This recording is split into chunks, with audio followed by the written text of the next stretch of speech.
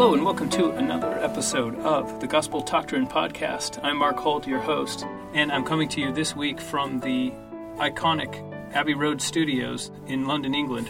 This is where the Beatles recorded their album Abbey Road, as well as many other amazing recordings. However, I'm not here in any official capacity. I didn't rent space in the studios. I'm just recording in a side room while a friend is recording the soundtrack to a movie.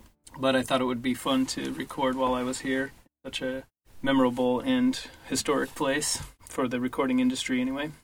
Today's lesson is lesson number 4, The Fall, and I'm so grateful to be discussing this lesson.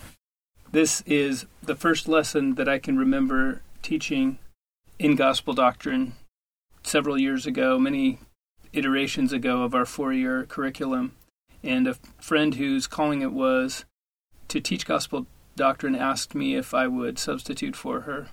And I was excited to do it, but then I thought, if I'm going to teach this lesson, I don't just want to teach what's in the manual and read it and ask the questions that are there and make it simple. I want to have actual personal revelation on the subject. And so I fasted and prayed for a week that I would be prepared to teach the lesson, and I approached it as if it were my right and my entitlement to receive revelation for that lesson. What happened really amazed me. I felt like I had a better understanding of the fall than I had ever had up to that time, and I'm very grateful that I took that opportunity. So if you happen to be one of the teachers listening to this podcast, I extend that challenge to you, that you can approach that as if it is your right and your privilege to receive that from God. He will bless you with that, especially if your motives are pure, that you want to understand and you want others to understand. And as a scripture along those lines, I would refer you to Alma chapter 40. In this chapter, Alma is writing a letter to his son Corianton, and he's talking about the resurrection of the dead. But the interesting concept for us that I want to communicate to you is in verse 3. He talks a little bit about the resurrection. Then he says, I unfold unto you a mystery. Nevertheless, there are many mysteries which are kept, that no one knoweth them save God himself. But I show unto you one thing which I have inquired diligently of God that I might know. That is concerning the resurrection. So that's verse 3, and then later in verse 9 he says, concerning the space of time, what becometh of the souls of men is the thing which I have inquired diligently of the Lord to know. And this is the thing which I do know. So we don't need to go into what he said about that. You can read the chapter. The interesting thing is that he wanted to know something eternal. He wanted to know the nature of what happens to men between the death and resurrection. He wanted to have the gospel revealed to him. Now, we don't know what is involved in inquiring diligently of the Lord in this particular case, how long it took him. I would imagine it took a long time to have this kind of a revelation. However, he approached it as the prophet, perhaps, or at least as someone worthy of that kind of revelation. Nevertheless, I believe we're all entitled to know what happens in God's plan. And so it's just one example of how when we inquire diligently of the Lord, we can expect that he will reveal things unto us. So I pray that we'll all be able to do that.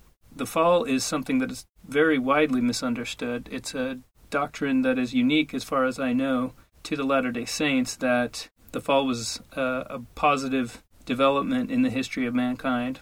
It's not unique to us, however, it is more rare than not.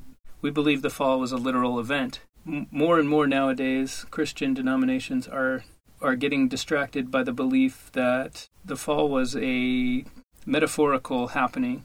It's meant only as a parable in the Old Testament and not something for us to take literally. As Latter-day Saints, we believe it should be taken literally. There are a number of other misconceptions regarding the fall, and we'll go over several of them, as many of them as I can think of as we discuss the fall. First of all, let's talk about what exactly happened in the fall. Now, we believe that there was a literal man Adam, a literal woman Eve. What form the temptation took, we don't know. Was it actually a serpent that they were talking to? Was it Satan, who was, as a metaphor, called a serpent? Now, there is where the metaphor may come in. Was Satan literally transforming himself into a talking serpent, or was he a person who was called a serpent? It's interesting to think about. Up until the time of Abraham and beyond, the serpent was a symbol of Christ. And there are many evidences in ancient writings that the serpent was even before the time of Adam, quote unquote. In other words, a concept that they brought from the previous worlds that God had created, that the serpent was a symbol of Christ in all the worlds. Whatever the case may be there, Satan tried to appear to Eve in a form that would carry with it some sort of trust already. Therefore, he didn't have to work to obtain her trust, because he came as a symbol of Christ. In any case, we believe that Adam and Eve literally partook of a fruit that God had forbidden them to eat. Adam and Eve had access to all of the trees of the garden. They were permitted to eat the tree of life, which gave them eternal life. It gave their bodies renewal, and that might have been an aspect of many of the trees of the garden, because we don't know exactly, but it seems to me, and the text seems to imply in both Genesis and in the Pearl of Great Price, that death had not yet come upon the world. So what was it that was giving all of the living things this attribute of immortality? Was it the influence of the tree of life that was trickling down through the soil, and was it simply an aspect of all of the living things that they had not yet been changed? Or were they all partaking of the tree of life? If nobody needed that fruit, then I don't understand the reason that God would put it there, that God would need the tree of life if none of them could die. And so it seems like the tree of life had an important role to fill, which was to maintain the Garden of Eden in this state, sort of in a state of stasis where nothing would change. And then God did something very interesting. He gave Adam and Eve two contradictory commandments. First, and most importantly, multiply and replenish the earth. But secondly, don't eat of the fruit of the tree of knowledge of good and evil. Now, Adam went about his day as normal, thinking, yeah, that's easy. He understood very well how to keep the second commandment. The way you don't eat of the fruit is simply not to eat the fruit. And Eve was the first one to realize that these two commandments couldn't actually both be kept. Interestingly enough, her understanding came through her interaction with Satan. Satan explained to her, if you want to know the difference between good and evil, then you need to eat of this fruit. You need to partake of this fruit. And he gave her all the reasons, but the real reason that she did it, I believe, she came to the understanding before she took of the fruit. The only way to keep both commandments, or there is no way to keep both commandments, the only way to multiply and replenish the earth is to partake of the fruit. And therefore I have to choose. Do I want to break the commandment that God gave us first and most importantly with no conditions attached? Or do I want to transgress the other commandment and accept those consequences as the price of keeping the first commandment? When you understand the fall in that way, it seems like not a sin at all. It seems obvious that the way the brethren have interpreted it and the way that prophets have taught it, it seems pretty clear. However, that understanding only comes to us through the Book of Mormon and modern revelation. It doesn't come from the Bible. And in fact, this isn't, I wouldn't say the broadest interpretation, but there are those who believe that we are the products of original sin, and that's why they believe in baptizing infants, because we come into this world inheriting sin. We come into this world as sinners in danger of hell because of the fall, not because of any choice that we made, but because the fall is sin and we're subject to the fall. Now, when Satan spoke to Eve, it's interesting that most of what he said was true. He said to Eve, "This fruit is desirable to make one wise. If you want to know good and evil, you need to eat this fruit." There was only a little bit of a lie in there, which is, you will not surely die. And the truth is, as soon as they became mortal, Adam and Eve were in a state where they would surely die. But what God said to Adam and Eve when giving them the commandment was, "In the day thou eatest of it, thou shalt surely die." A lot of people have interpreted this in the light of the one day with God is 1,000 years to man, and therefore what God was saying was true in that sense. I'm not 100% sure that that's the correct interpretation, although that may be a valid interpretation. The truth of that statement for me comes when Adam and Eve are found out. Right as soon as Adam partakes of the fruit, Eve partakes of the fruit, and then she gets Adam to partake. And right as soon as that happens, God shows up. And he says, "What are you two doing? Why are you hiding? I'm here to give you further light and knowledge. Why are you running away from me? Who told you you were naked?" Finds out that they've eaten the fruit. And this is when the fall occurs. He says, "Because you've done this, I'm going to eject you from the garden, the earth is going to change. No longer will it bring forth all the wonderful things that you've come to expect. Life is not going to be like it was in the garden. And he says to Eve, I'm going to multiply thy sorrow in thy conception. Some people take that as a punishment to women because Eve was the first to fall. But when I think about that, I think, multiply her sorrow from what? She had no conception before the fall. Therefore, all he's going to do is introduce the sorrow of conception. In other words, he's going to give to Eve the gift of motherhood, which she was always destined to receive. Her name means the mother. And he didn't multiply her sorrow in her conception because she was disobedient, quote unquote. He gave her the gift that she had paid the price to receive. It seems to me that that's as grand a gift as any gift he gave to Adam. And multiplying thy sorrow in thy conception is simply a way of saying, you're going to understand that things have their opposite. Because any woman I talk to who's had a baby, they describe that day of birth as the greatest day of their life, one of the greatest experiences they've ever been through. It's the time when they felt the greatest joy, and it's a painful time for many, for most. However, I've never talked to one of them that said, I wish I'd never done that. They all say, it was the greatest day of my life. It was the time I felt the closest to God, and obviously then they love their child that they have to show for it afterwards. And so I think we're misreading that passage when we think about multiplying Eve's sorrow as a punishment for the fall. I think it was a blessing that God gave her as a result of her obedience in paving the way to keep the first commandment. In addition to the story of the fall, which we find in Moses chapters 4 and 5, there are 2 chapters that really illuminate this for us. And because we don't have time to simply read scriptures, I will recommend them to you, but they are indispensable to the understanding of this lesson. The first one, you could even pause and go read them and come back. But the first chapter is 2 Nephi chapter 2. And Lehi tells his children about the doctrine of opposites. This is a doctrine that is absolutely central to an understanding of the gospel. And the other chapter is Alma chapter 42. And you could even read the chapters surrounding it. But in Alma chapter 42 is where we get the real meat of this lesson. So first we'll talk about what we learned in 2 Nephi chapter 2, and then we'll go on to Alma a little bit later on. What happened immediately after the fall? God said to Adam and Eve, he gave them their consequences. You're going to be cast out of the garden, but you're also no longer going to be able to partake of the other fruits of the garden. So life is going to be different. You're going to have to work. He gave Eve the consequence or the reward, depending on how you look at it, of multiplying her sorrow in her conception. And then he said, let's put cherubim and a flaming sword to guard the way of the tree of life. Now, the way I read this is my opinion, that was what really changed the nature of the earth. The tree of life was the fruit of the tree of life, or the tree of life itself. It was an influence that God placed on the earth to keep a constant renewal. And that's a concept that I find all over in the gospel, is that we have constantly be renewed by the Spirit. Jesus taught that we have to pray every day for our daily bread. So that's physical renewal. And the Israelites learned when they were eating manna in the wilderness that they depended on God for their physical sustenance. And we're taught for the same reason, and often with the same examples, that we have to depend on God for our spiritual sustenance. Every day we have to go back to Him and constantly be renewed to be reminded of our dependence on Him.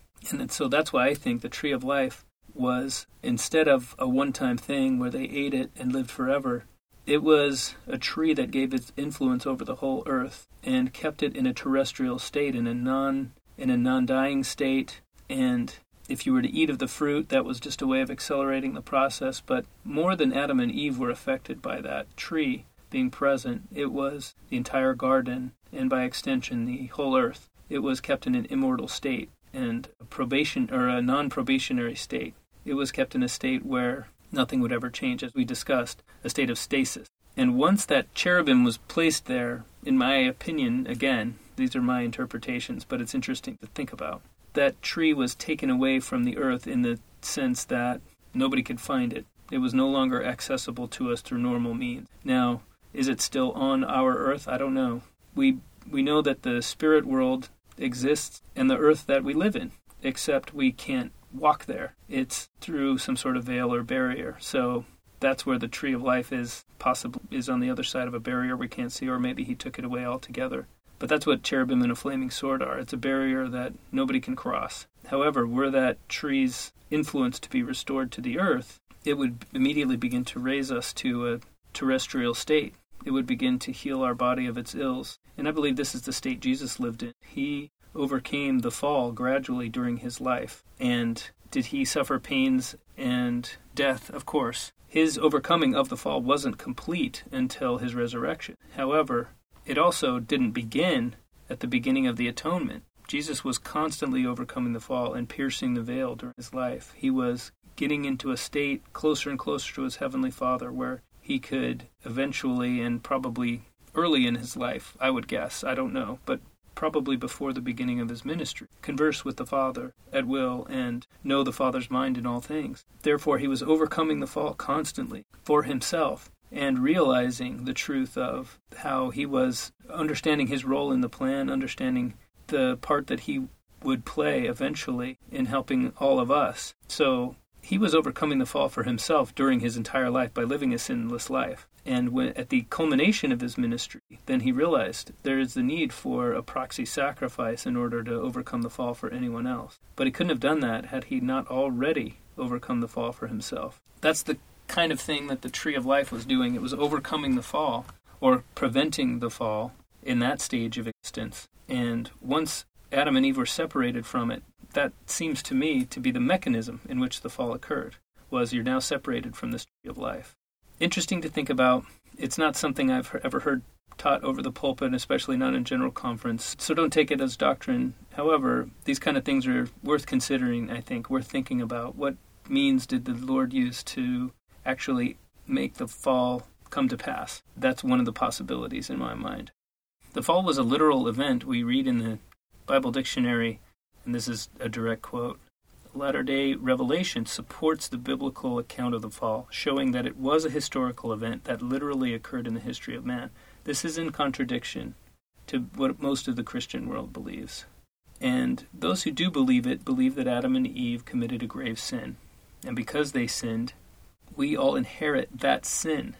Many of them believe, not all, in fact, Eastern Orthodox religions don't believe that we inherit the sin of Adam at all. We don't, and correctly so, that we're not responsible for the sins of another, and that God shall not answer the sins of the parents on the heads of the children.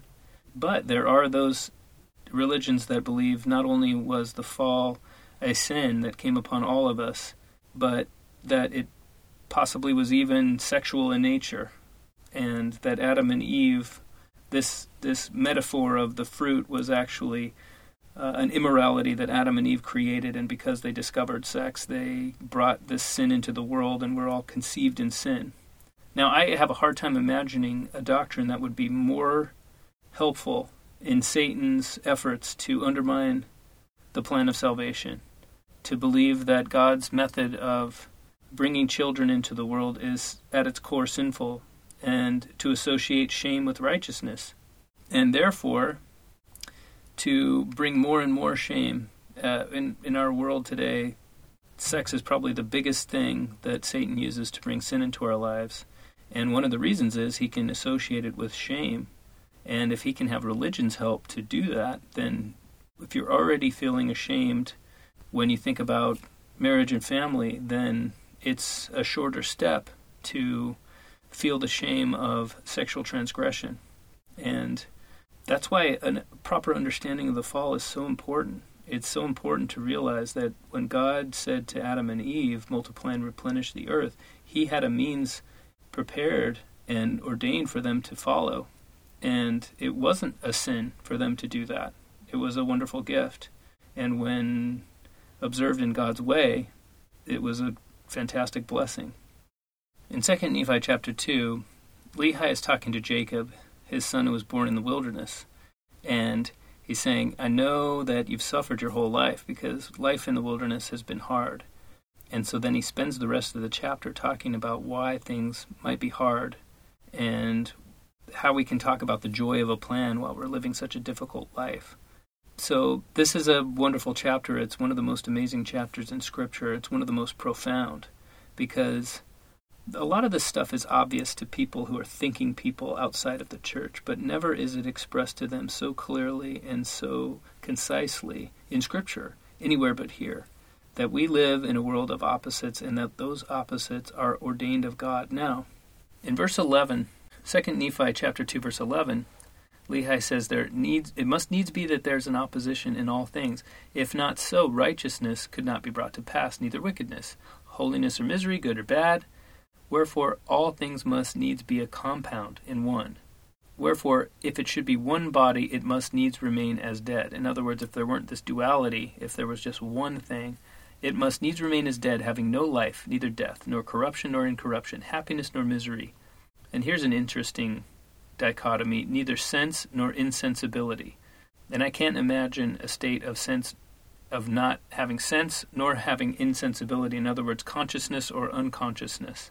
Wherefore it must needs have been created for a thing of naught. The only thing that would have neither consciousness nor unconsciousness would be nothing. And that's what he's saying. Wherefore there would have been no purpose in the end of its creation. Wherefore this thing must needs destroy the wisdom of God and his eternal purposes, and also the power and the mercy and the justice of God. Now that word justice we're going to come back to. But this concept we also find in Alma 42, the concept that if it weren't for the fact that everything has an opposite, that it would destroy the plan of God. It would, and he takes it a little bit farther in the next verse. He says it would destroy God himself. Because if there's no righteousness, there's no wickedness, there's no punishment, misery. If these things are not, there is no God. So without the fall, God would not exist, because the fall was what brought into the world these opposites. Which isn't to say that there weren't opposites in the world before the fall. We don't know exactly what life was like then. But there might have been some opposites. But it seems interesting to think about the fact that Adam and Eve didn't have happiness nor misery. We can't quite comprehend that. What exactly did the fruit of knowledge of good and evil accomplish for them? Did it bring about happiness and misery? Did they really not feel anything? Were they numb before that? It's hard to say. But it seems to some extent that it was definitely true that a lot of these opposites, sickness and health, for example, they were in perfect health, and yet they didn't know it as health because they never had experienced anything else. And maybe that's what it was. They felt happiness, but they couldn't appreciate it or recognize it as such because they'd never felt anything but that. And it's only in feeling misery that you learn to prize the happiness. And Lehi says, in verse 15, he says, to bring about his eternal purposes in the end of man, after he had created our first parents, and the beasts of the field, and fowls of the air, and in fine all things which are created, it must needs be that there was an opposition, even the forbidden fruit in opposition to the tree of life, the one being sweet and the other bitter. Now this is interesting, because the forbidden fruit is described here, if the order is the same, the forbidden fruit is described as sweet, and the tree of life is described as bitter. If we try to interpret that, we can understand that the tree of life, which is the fruit they had been eating all along, it was a bitter fruit. And it wasn't until they took that forbidden fruit that they tasted anything that was sweet. So what does that mean? It's hard to say exactly, but one guess is that bitterness was all they were ever meant to taste. Or they didn't think it was bitter until they tasted something sweet. Did they recognize that it wasn't good to eat? We don't know. There's a lot more in this chapter I'd love to read to you, but let me just say again, if you haven't read this, if you want to understand the fall, you need to read the entire chapter, which we won't do.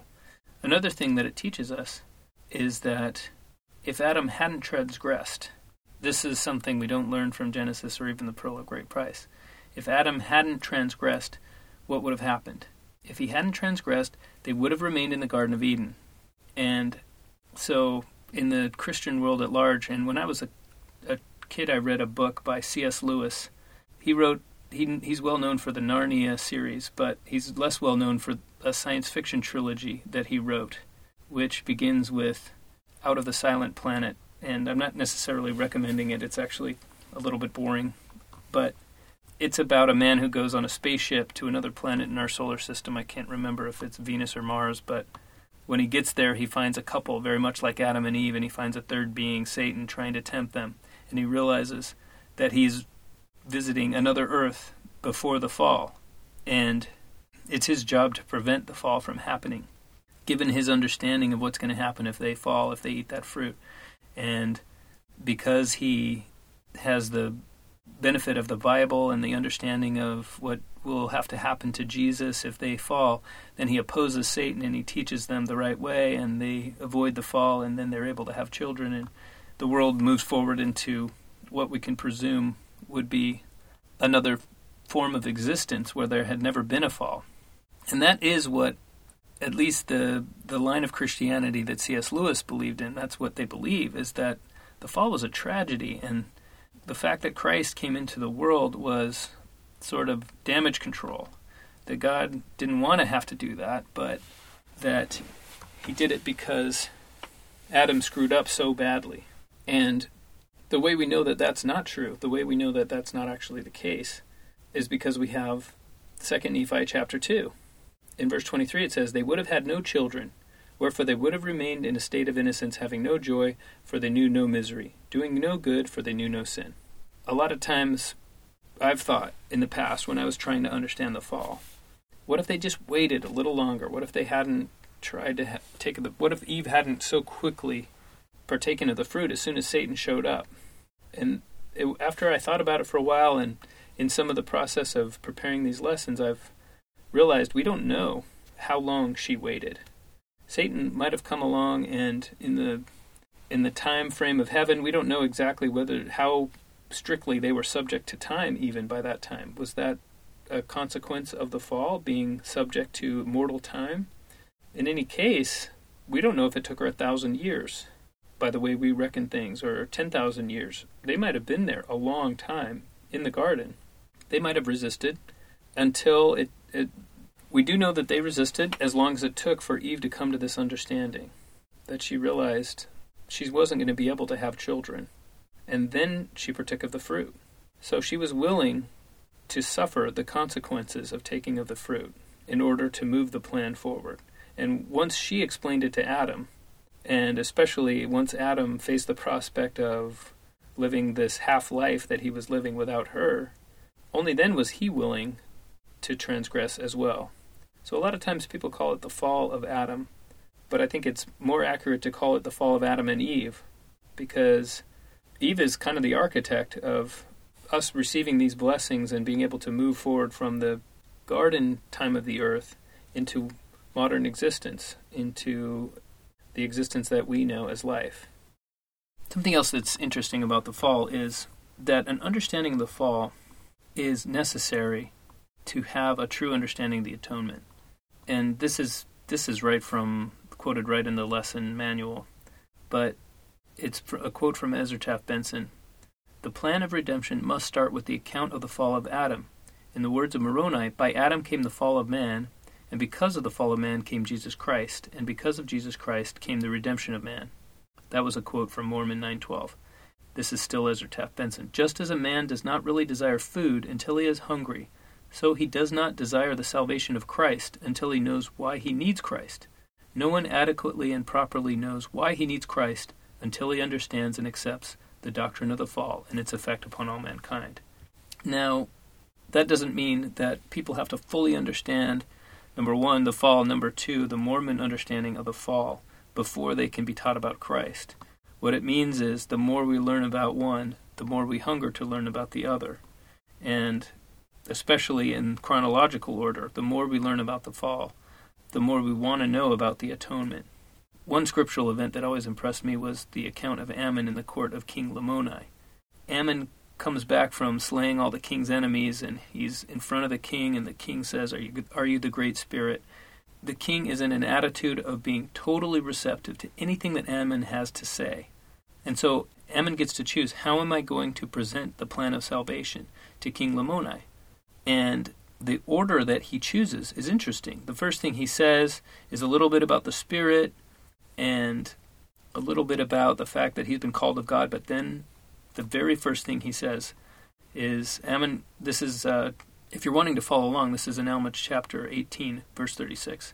Ammon began at the creation of the world, and also the creation of Adam, and told him, that is Lamoni, all the things concerning the fall of man, and rehearsed and laid before him the records and holy scriptures.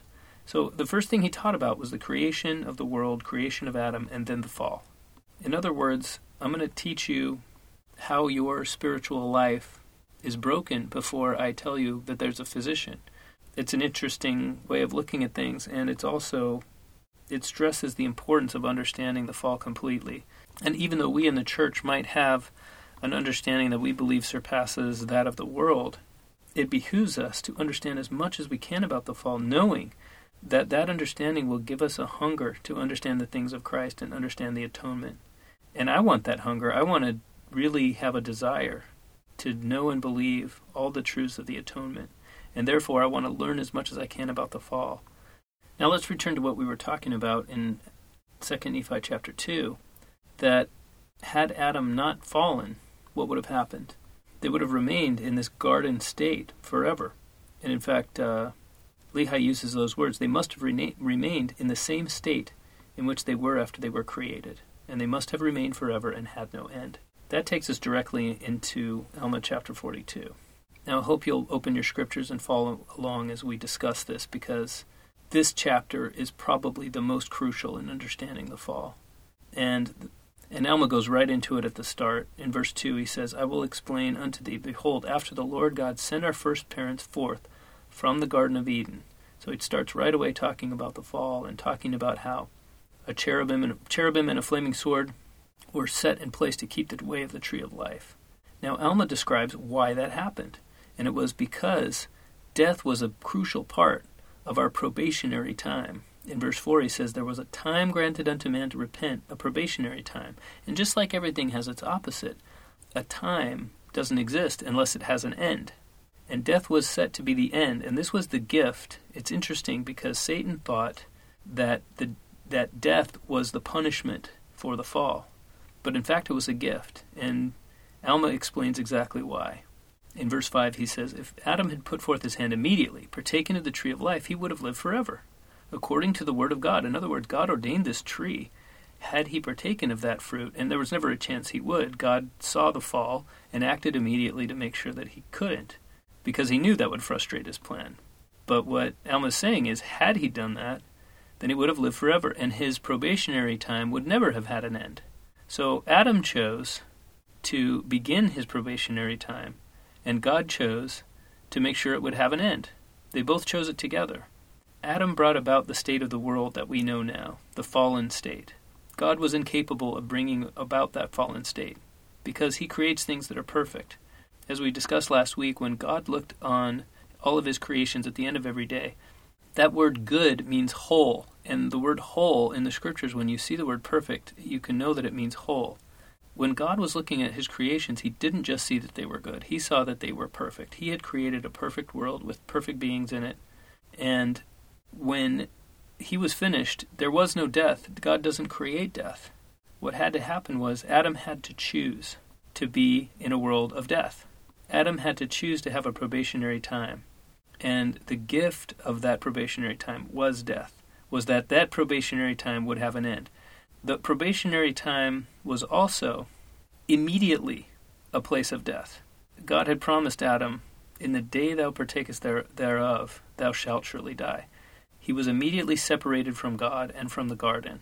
And that is spiritual death. We can't understand why the word death is used, because we don't understand what it was like to live in the garden and having God as a constant visitor. Nevertheless, anytime you read about somebody who's passed beyond this world and come back, the thing that they almost universally express is, it was hard for me to choose to come back to this world because it was so wonderful there. The sense of joy and fullness was so complete. And often they're not even in the presence of God. They're just in the presence of other spirits and angels that are accompanying them or escorting them. Now, are those stories doctrine? Are they necessarily true? Not necessarily.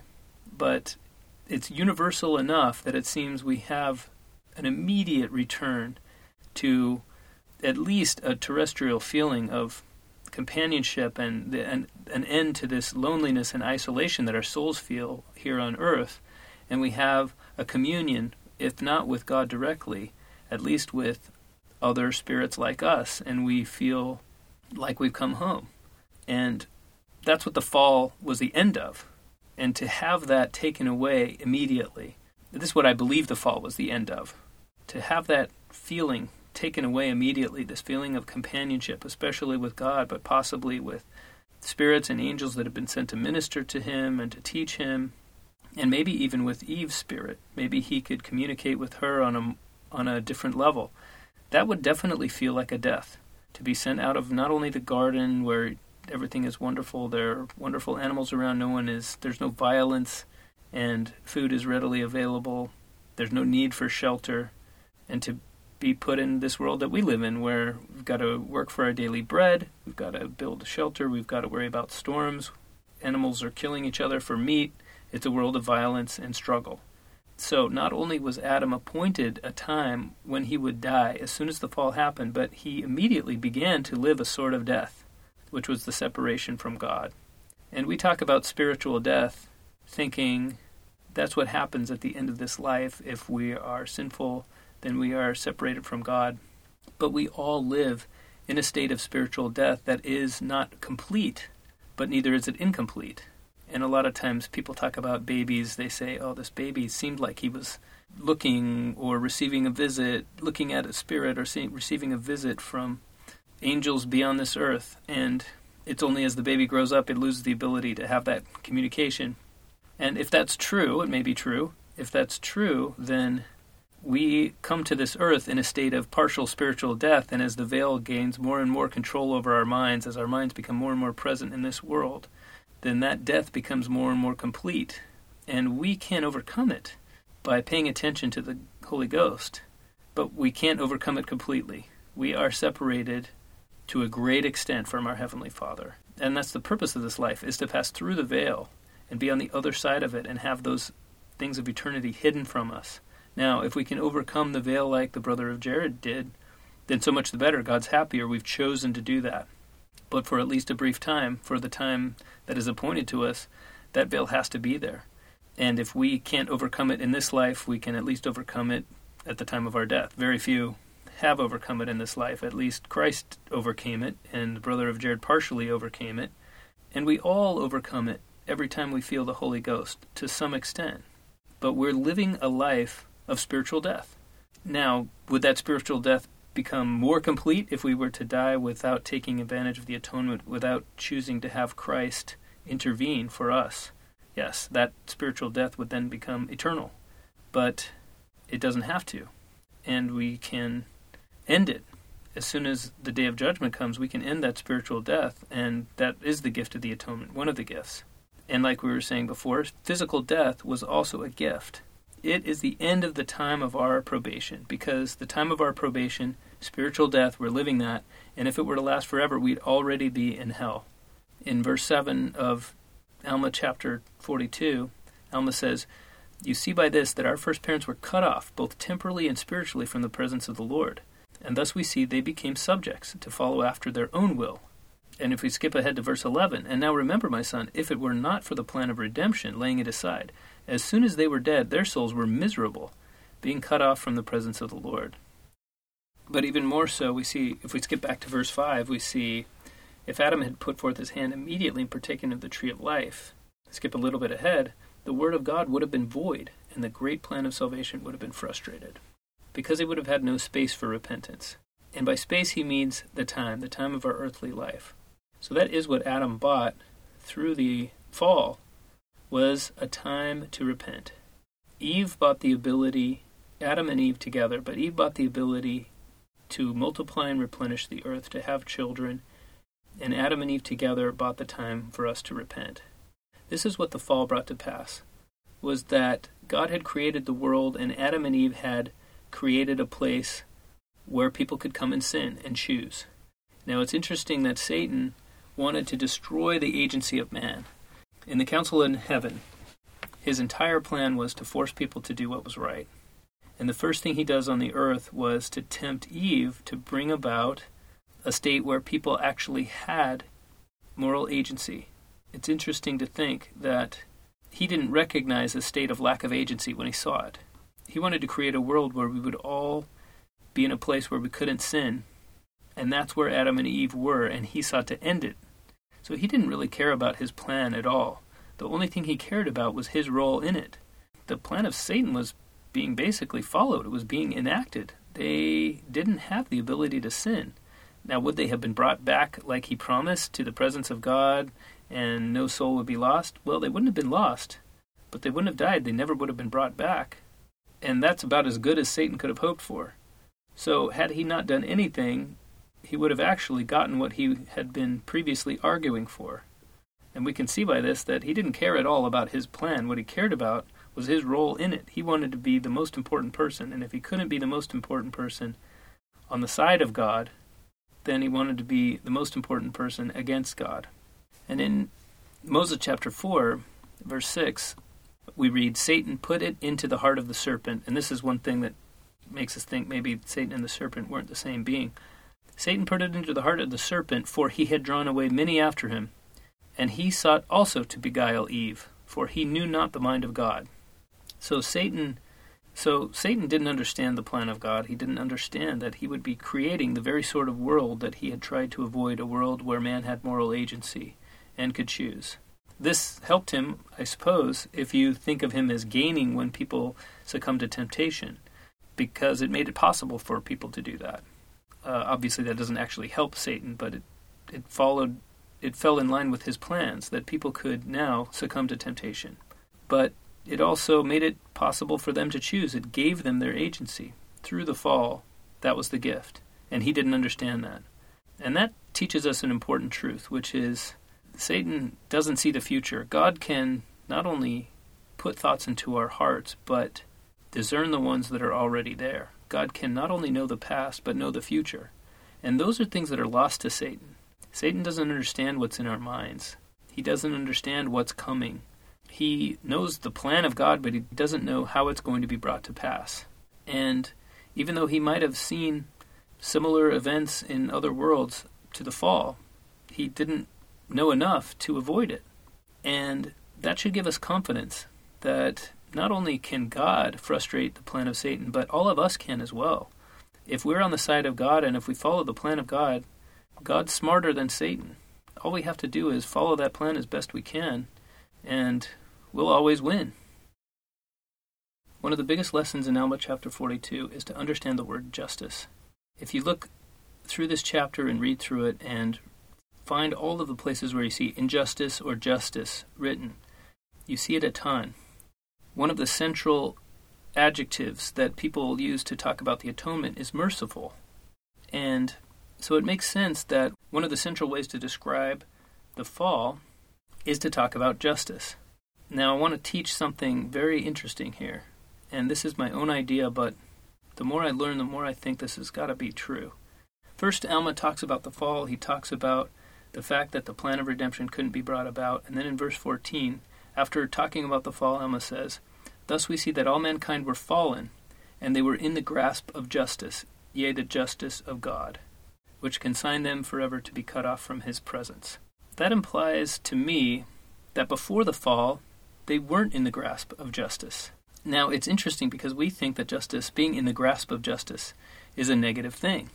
We think we don't want to be subject to the justice of God, but if you look forward in verse 21, Alma says, If there was no law given, if men sinned, what could justice do, or mercy either? For they would have no claim upon the creature. So, he's saying here, you want to be claimed by justice. There is a law given in verse 22 and a punishment affixed. So he talks about how if there's no punishment, then there's no law. And if there's no law, then there's no repentance. There's no sin. There's none of this. And God ceaseth to be God. Just the same way that Lehi taught it. In other words, justice is so necessary, and we have to come under the sway of justice, just as much as we have to come under the sway of mercy. We already know how mercy claimeth us, and that's through the atonement. And now we learn that justice claims us because of the fall. This is further supported in verses 23 and 24. God ceaseth not to be God, and mercy claimeth the penitent, and mercy cometh because of the atonement. And in 24 we read, For behold, justice exerciseth all his demands, and also mercy claimeth all which is her own, and thus none but the truly penitent are saved. What, do ye suppose that mercy can rob justice? I say unto you, nay, not one whit. If so, God would cease to be God. But before we can come under the sway of mercy, we have to come under the sway of justice. And as we read earlier, It was only after the fall that Alma describes us as being in the grasp of justice. He says, "Thus we see that all mankind were fallen and in the grasp of justice." Why is all this important? Because we came under the sway of mercy because of a proxy sacrifice, the atonement. And the way we came in the grasp of justice is by the same thing, a proxy sacrifice, the fall. The reason we don't discuss it that way is because we have to accept the atonement. We receive it through a priesthood ordinance, which is baptism. And if we will take the name of Christ upon us, then mercy can claim us if we're penitent.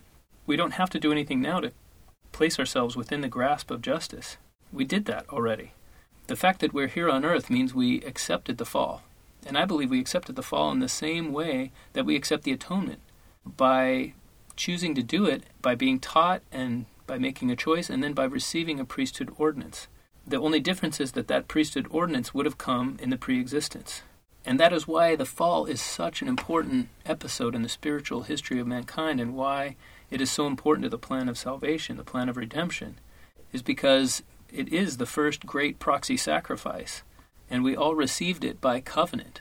And because we made that covenant, we were able to come to earth. Now, Adam and Eve, they didn't receive it in the same way we did. They worked it out, and we watched it happen in the pre-existence, and then we all made that choice. We made the same choice they did, which is we're going to be separated from God. We're willing to fall. And perhaps, I don't know the form that ordinance would have taken, but when we are baptized, we are buried in the water in the symbol of Christ's death and brought out of it in the symbol of his resurrection. So perhaps we eat some sort of symbolic fruit. I don't know. It's interesting to think about that we would have a spiritual covenant which would symbolize our acceptance of the fall and all of the consequences that come along with it. We're going to be separated from God. We're going to be subject to the fall in a world that has sickness and death and pain and misery and opposites. It has happiness, and we can learn all of the opposites that we couldn't learn in God's presence. And learning those opposites is only facilitated by the fact that we have a physical body and we're subject, as we are in this world, to time.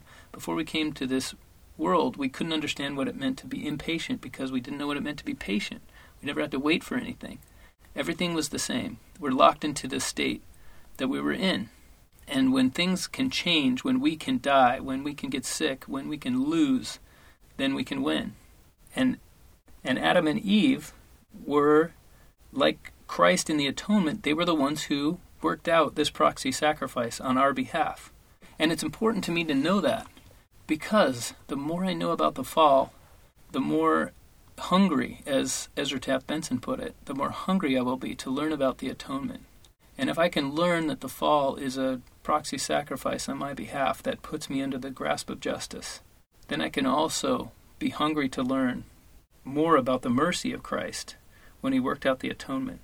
Now, you may have a different read on Alma chapter 42 than I do, but no matter how you understand it, I hope that you will learn about the fall enough so that you can increase your hunger to learn about the atonement, and that you will be motivated to let the covenants that you made at baptism live inside you, and that they will motivate you, that knowledge will push you to learn more of God and to understand the atonement more, that you will get more out of the sacrament, that you will feel the Spirit more often of God, and that you will desire to reverse the effects of the fall to the extent that you can in this life, which is feeling the Holy Ghost, which is to feel the closeness of God, which is to end that separation that exists, the spiritual death, and to do it for other people. That's what God does, is he tries to end the spiritual death of all around him by contacting them. And that's what we can do. The more we understand the fall, the more we'll hunger to do that. And I pray that will be the effect of learning about all of these topics. And I leave that with you in the name of Jesus Christ. Amen. I want to remind my listeners to subscribe to my podcast. You should be able to find us on SoundCloud, iTunes, Google Play, and Stitcher. And please, if you're on iTunes, leave us a 5-star review. That will help other people to find us as well. Our website is gospeltoctrine.com. And if you want to get in touch with me, My email is gt, as in Gospel Doctrine, gt@gospeldoctrine.com. Until next time.